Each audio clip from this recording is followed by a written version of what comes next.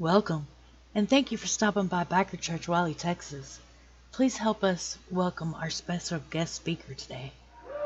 Good morning, everybody. Good morning back. For just 1 week, but I'm back. Let's go to the Lord in prayer. Most gracious Heavenly Father, we come to you today, Lord. We just want to thank you on this beautiful day that you've given us to come and to worship you, Lord. We're going to be doing this in song and praise and everything else, Lord, but we're also going to be having a special guest speaker here today, Lord, that we can't wait to hear what you told him to tell us today. And again, Lord, we just thank you for this day. We just want to ask you to continue to bless this little church we have here, Lord. Help us to continue to serve not only this community, but through the technology we have in the world today. We can go all over the world, and we're just thankful that we are able to do that. And we see every day that we have more and more people joining us to see what you're teaching our little church here and how we can spread the good news of Jesus Christ. And because of Jesus Christ, we are now know that we can be saved of our sins, and it's because of him dying on the cross and him rising from the dead that we know that we can also be risen if we just accept him as our Lord and Savior, Lord. Thank you again just for being here and sending your Son to die on the cross for our sins. In his name we come.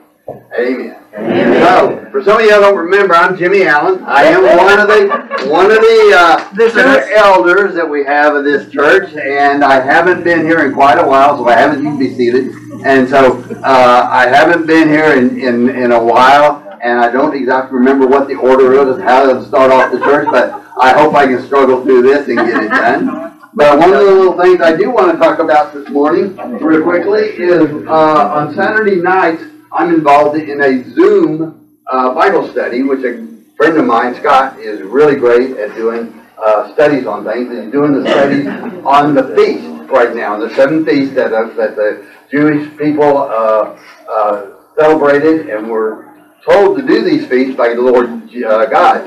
And through these feasts, there's the spring feast, and then there's the winter feast, okay? The spring feasts have all been fulfilled. Those all had to do with Christ and his coming.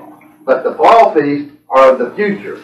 So we need to look forward to these fall feasts because some people believe that during the fall is when the Lord will come back and be with us. So we know that even though we celebrate Christmas or Christ's birthday at December, because of what we know in the Bible, because the shepherds wouldn't have been out in the fields in December, they would have been out in the fields in the springtime. That's where really Christ was probably born more in the springtime.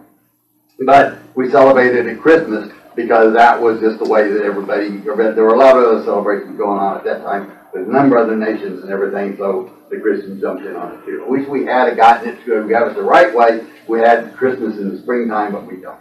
But anyway, the spring festivals are the ones that are the festivals that celebrate the coming of Christ, and the fall festivals are the ones that the return of Christ. So that's just a little thing I want you to look forward to and to do more study on that on your own. And if you have any questions, you can come to me because I've got all the literature that Scott has given me about the feast. So, with that said, and I think we're now at the point where I can say the offertory prayer and the deacons can start passing the offertory. But I'm giving just a little more time for some of you guys to fill those out. Got it? Okay. Most gracious Heavenly Father, we just come to today, Lord, and we just want to thank you again for this beautiful day that you've given us. We're going to be now taking up our offering, Lord, and we just ask you to help us to dig deep into our pockets to help this small church continue to grow and continue to do financially so we can do the good news of spreading the word and continue to bless your community that we're here in, Lord. And we just ask you to take these offerings and bless them and make them grow and help us again, like I said, to spread the good news of Jesus Christ. In his name we come. Amen. Amen. With that said, let's welcome Tony to the pulpit. Good morning. Good morning. Let's say a quick prayer. Thank you, Heavenly Father, for this church. Thank you for this beautiful day. May you bless everyone here. May we learn about your boundless and unending mercy and love you have for us. May this message be piercing to someone's heart to come to you, Lord. In Jesus' name I pray. Amen. Good morning. Well, this is my second time preaching. And those of you who were here the first time I preached, I used to ride mountain bikes. I felt like I rode 20 miles on a mountain bike. last time. I was all over the place. So I'm going to try and stay in one spot more. It'll be difficult, but I'm going to do my best. I wanted to preach today about the good news, about the birth, the life, the death, and the resurrection of Christ. The greatest gift that mankind has ever received. It's the greatest statement of love that God could ever do for us. But no, God says not yet. I have unfinished business with last week's sermon, and that's to talk about sin. So God has taken me back to sin again, and let's start off with, what is the definition of sin? Well, let's go to Romans 1:18 through 19, and I'll give you the definition of sin as you go there. Give me an amen when you get there. Romans 1:18 through 19. The simplest definition of sin was given by John, and basically the definition of sin is lawlessness. And in 1 John, Paul gives us, he says, everyone who sins breaks the law. In fact, sin is lawlessness. I like Paul's description in 1:18 and 19 because he gives us the root cause of sin. So let's read. The wrath of God is being revealed from heaven against all the godlessness and wickedness of men who suppress the truth by their wickedness. Since what he may be known about God is plain to them, because God has made it plain to them. So in that, he gives us the root cause, and it's basically ungodliness and unrighteousness. So basically, we're turning away from God. And as you look at our country today, which way are we heading? Yeah, we're heading away from God, not toward God. So that is one aspect of it. But also, if you read in verse 19, what does Paul say? Everything that is known about God is evident in us. He says there, let me read it again. Because that which is known about God is evident within them, for God has made it evident to them. So basically what God is saying here is we have no excuse. We have no excuse. He made it evident in us. So people say, well, if nobody hears the gospel, how will they know? Well, God says it right here. There is no wiggle room. He has made it evident to all men. He's our creator. So there's no way out. So now that we're built this way, that God has created us to be evident of God, where did sin come from? Where did sin originate? Adam and Eve. Very good. So Adam and Eve is how sin came to man. But do you know who sinned first? Satan. Where? In heaven. Exactly. So before sin came to Adam and Eve, Satan was in heaven, and you can go to Isaiah. I know we're jumping around a lot. Isaiah 14:12 through 15 explains how sin came to the Garden of Eden in Adam and Eve. But sin actually started in heaven. So you had an angel up there who saw the throne of God. He saw the throne, and he wanted it. He coveted. I want that throne. He got a third of the angels to support him. He started a war in heaven, and that was the first sin. So this angel's name was the morning star, was his name. So let's read Isaiah 14:12 through 15. Let me know when you get there. I know we're jumping around a lot. Yeah.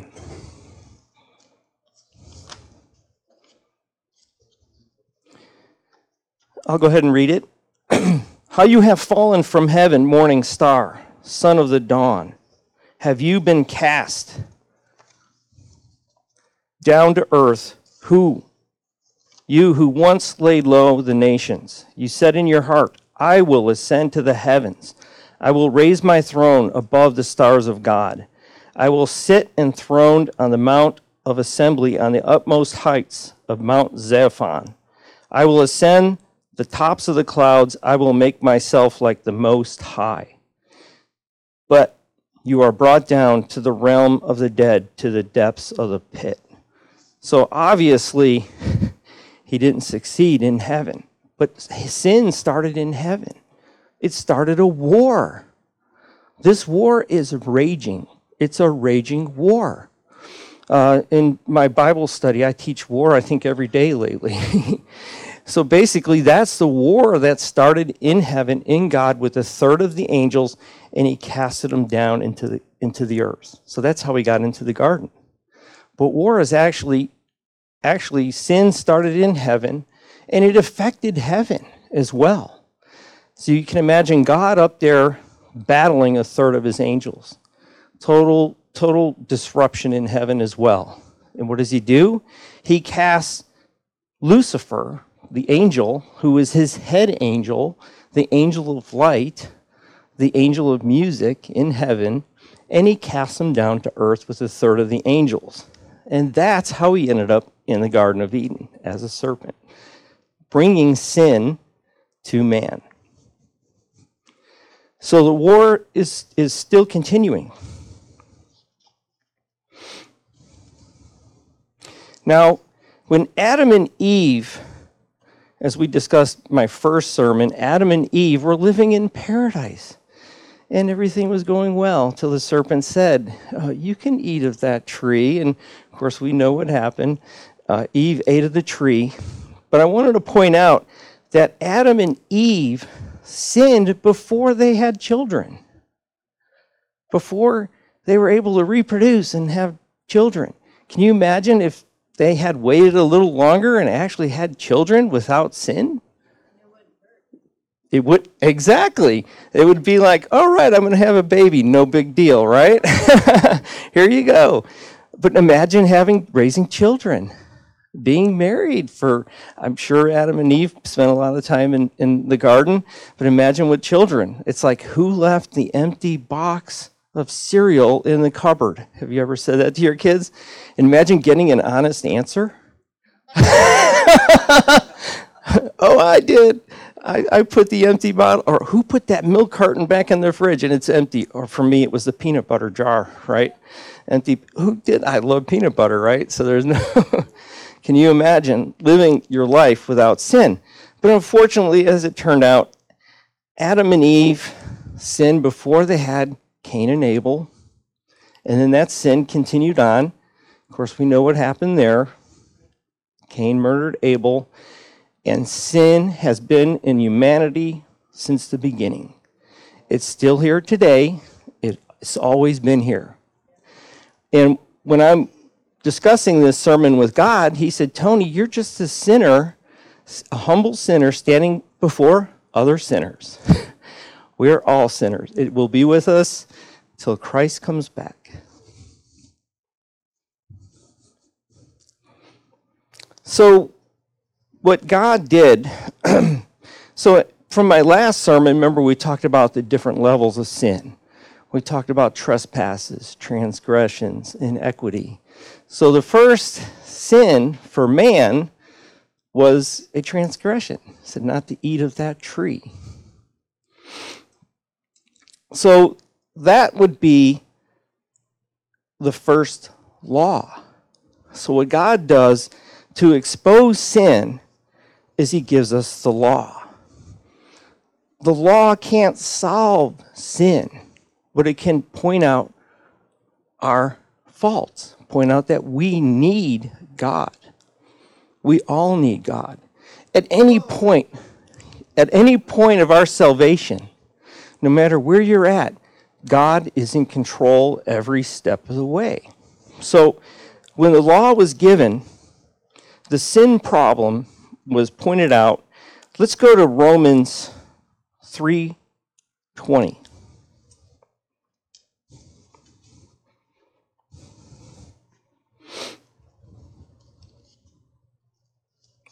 Give me an amen when you get there.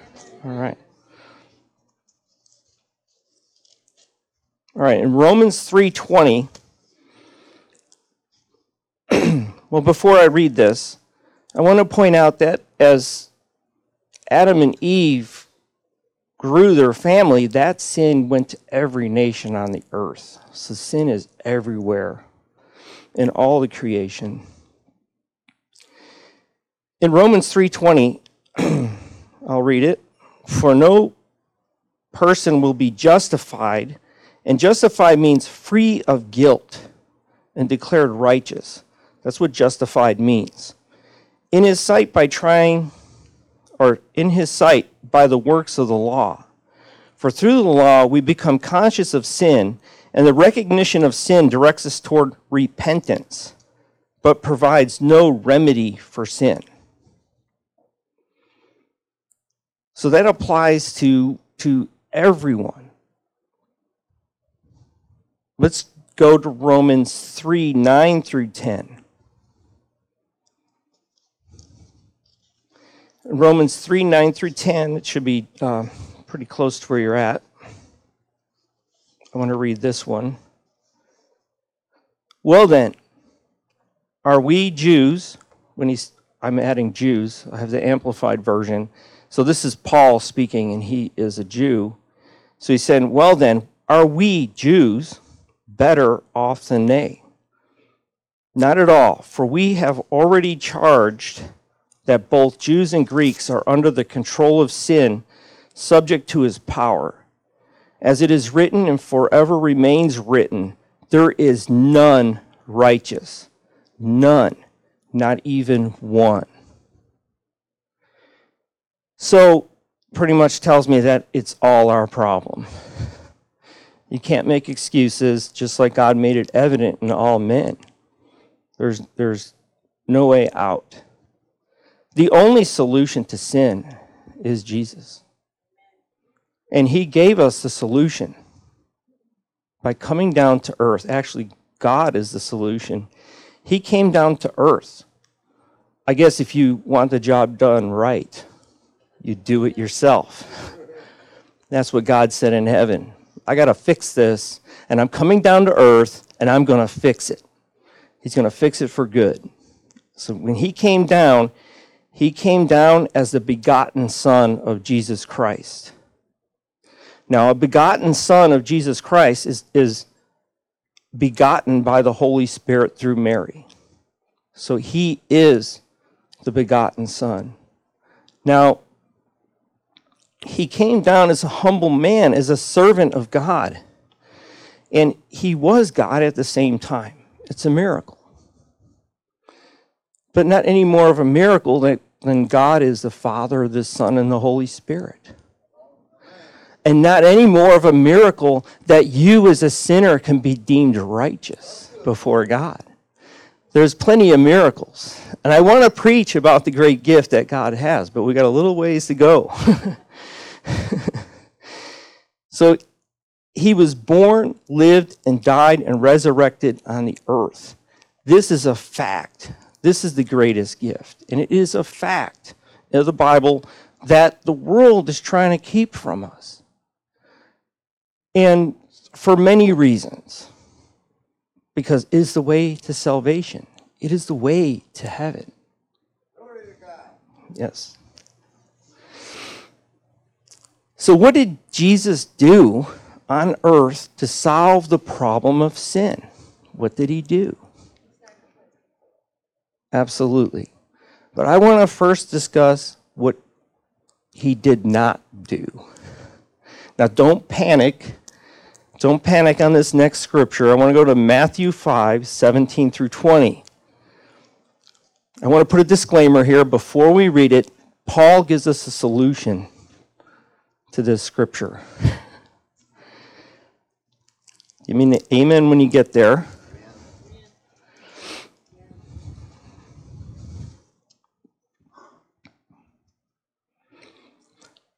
So in God's solution through Jesus, let's see what he did not do.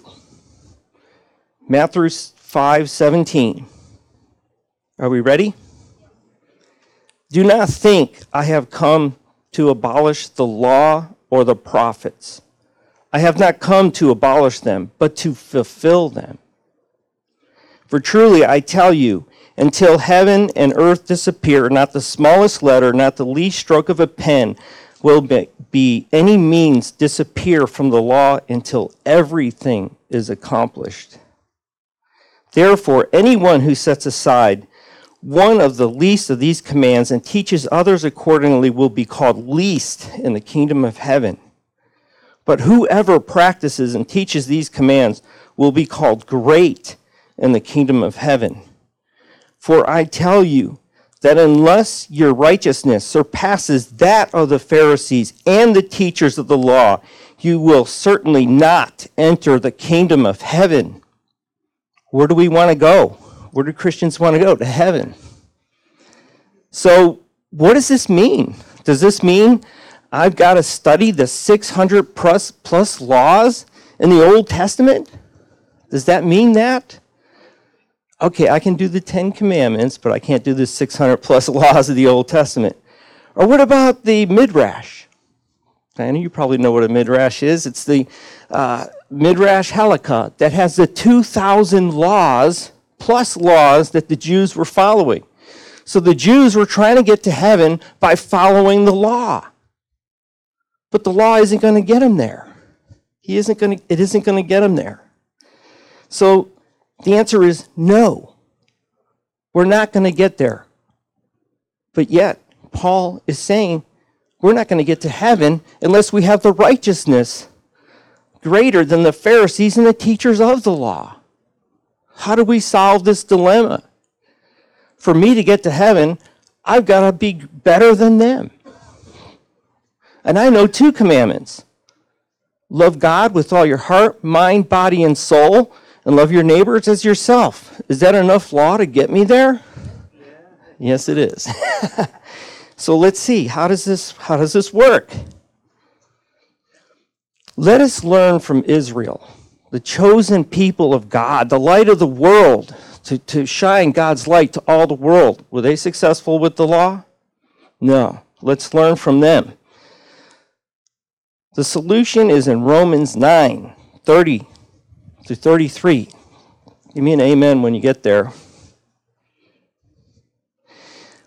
I'll talk while you're getting there. This scripture, yes, 9:30 through 33. This scripture is what started the Reformation of the church, the Great Reformation.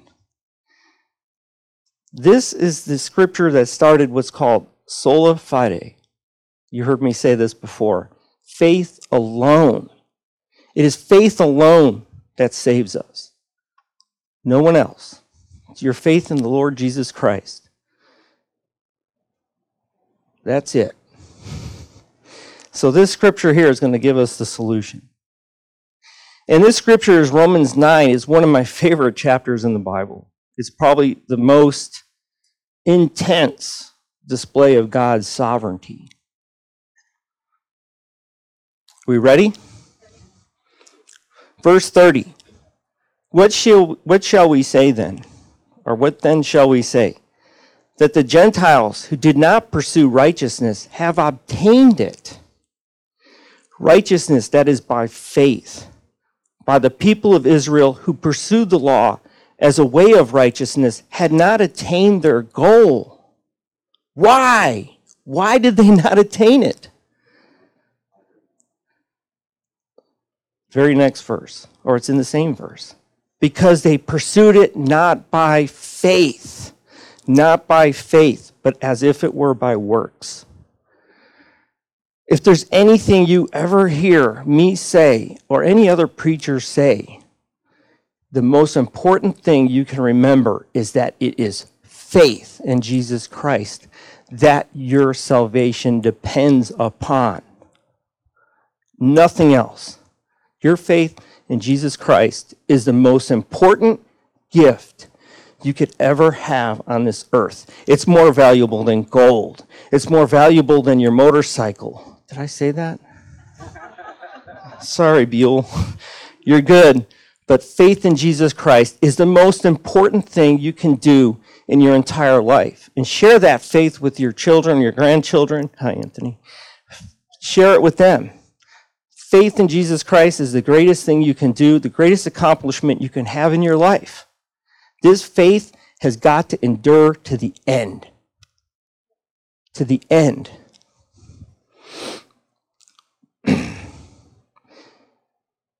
How far did we get? It's easy to lose track up here. Did we get to 33? Okay. As it is written, I lay in Zion a stone that causes people to stumble, and a rock that makes them fall. And the one who believes in him will never be put to shame. It's just awesome. Now that we know what Christ did not do, he didn't do away with the law. He's going to make us righteous as if every letter of that law was fulfilled. We are going to be the deputies of the law when we are saved. It's not something we do. We don't sit down and memorize the law. We have faith in Christ is how we achieve the law. So the next scripture I want to look at, let's go to John 3:16. Let's see what God did. I know. John 3:16. What did God do? We know what he didn't do. He didn't do away with the law. John 3:16. Very common.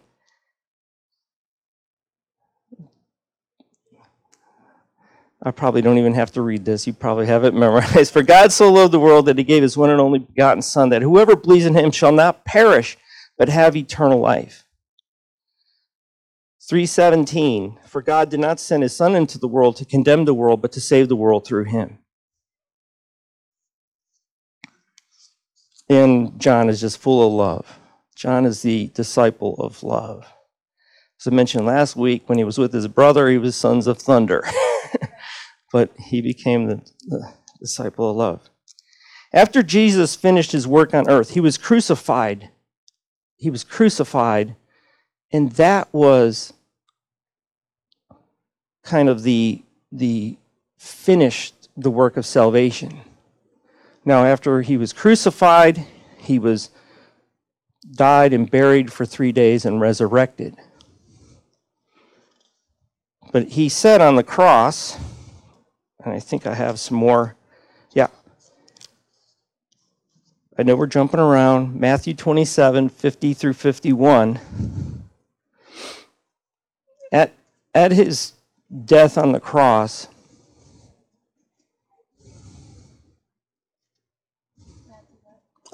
27, 50, and 51.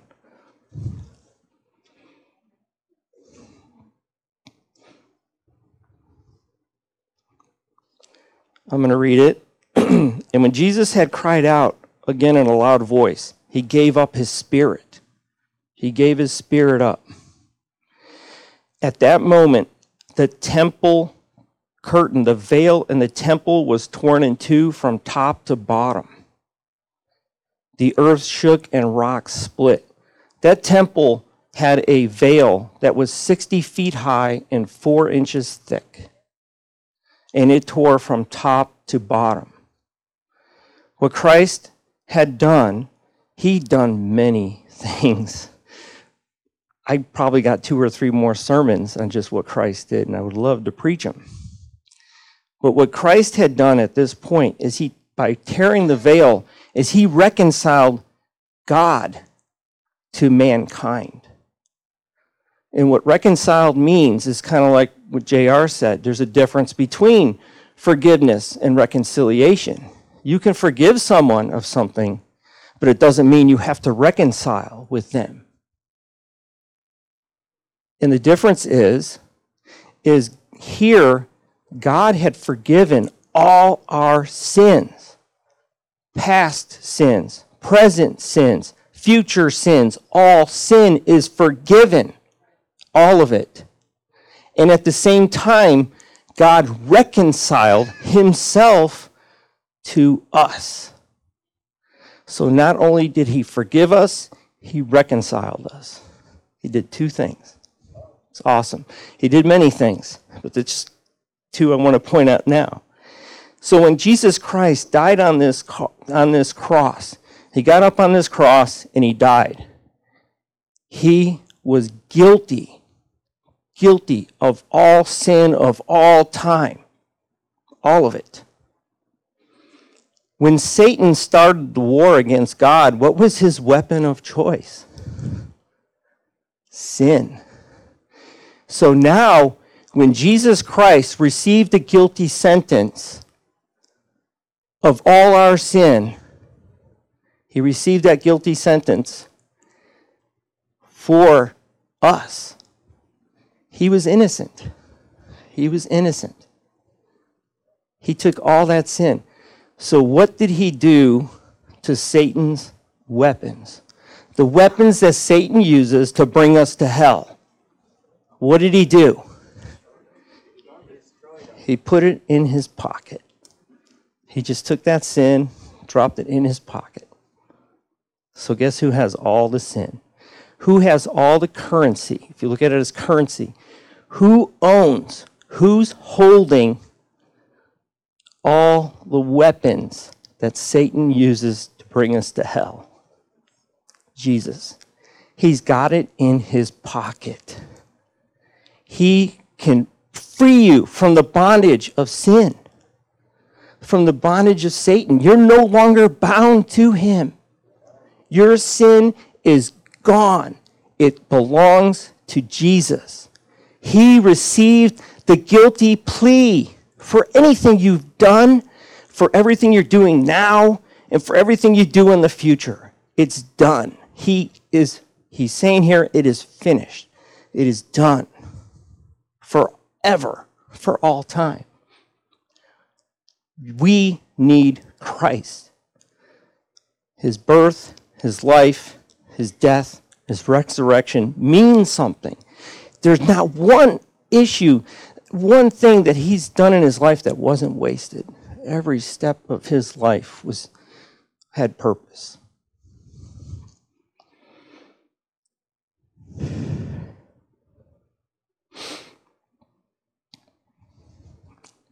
Did we go to John? Did we go to John yet? All right. Let's go to John 19:30. I got ahead of myself. But basically it says, when Jesus received the sour wine, when he's up on the cross, he said, "It is finished." He bowed his head and gave up his spirit. It's finished. It's done. The deal's done. There's nothing more important than that, to have faith in Christ.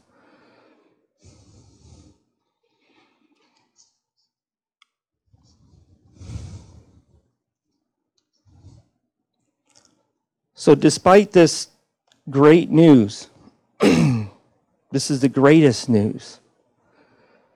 It's the greatest gift God could ever give mankind. Sadly, not everybody's going to accept it. Not everybody is going to receive it.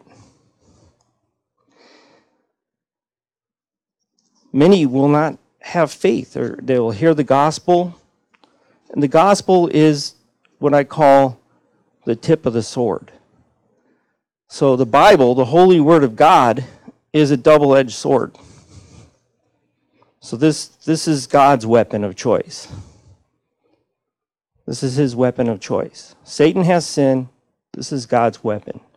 It's a double-edged sword. The tip of this sword is the gospel. It's made to pierce the hearts of men. Everybody. It's made to pierce it. And that's what the Gospels do. So I call the Gospels the tip of the sword. Not everybody's going to accept it, sadly. Unfortunately. Some Some who do accept it can be shipwrecked. You can shipwreck your faith. Did you ever hear that? Shipwreck your faith? So God uses that as someone who loses faith. You lose faith, you can get shipwrecked. You can fall out of grace of God. You can basically not believe in Jesus Christ anymore. It could happen. And then you can return to faith. He's going to accept you. He will accept you. Just like in the patch here, prodigal son. When you return back, he's going to bless you for returning back. He's going to give you a robe, rings, slaughter the fatted calf. It's not about judgment.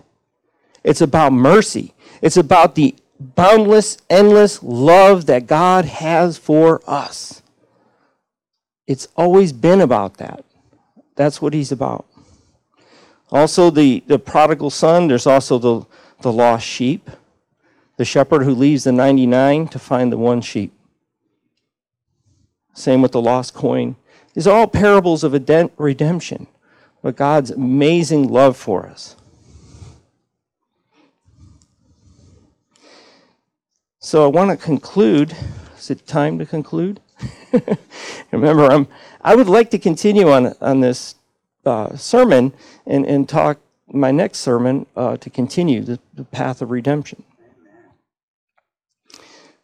So does anybody today need Christ? Does anybody need the Holy Spirit today? Please, does anybody need to come up and have Jesus come into their life now? Come on up if you want. If not, let's say a prayer. Bow your heads, please. Precious Heavenly Father, we thank you for the many gifts you've given us, for your Son, Lord. Just imagine Jesus up here right now holding out his hand because he loves us. He wants us to receive the amazing gift, Lord. He's up here calling, so if anybody wants to come up and receive Christ today, please do, or do in your seat right now. Ask Jesus Christ in your heart. He'll bring you the Holy Spirit. Through this Holy Spirit, you'll receive gifts of wisdom, understanding, guidance, love, peace, joy, all the gifts, Lord.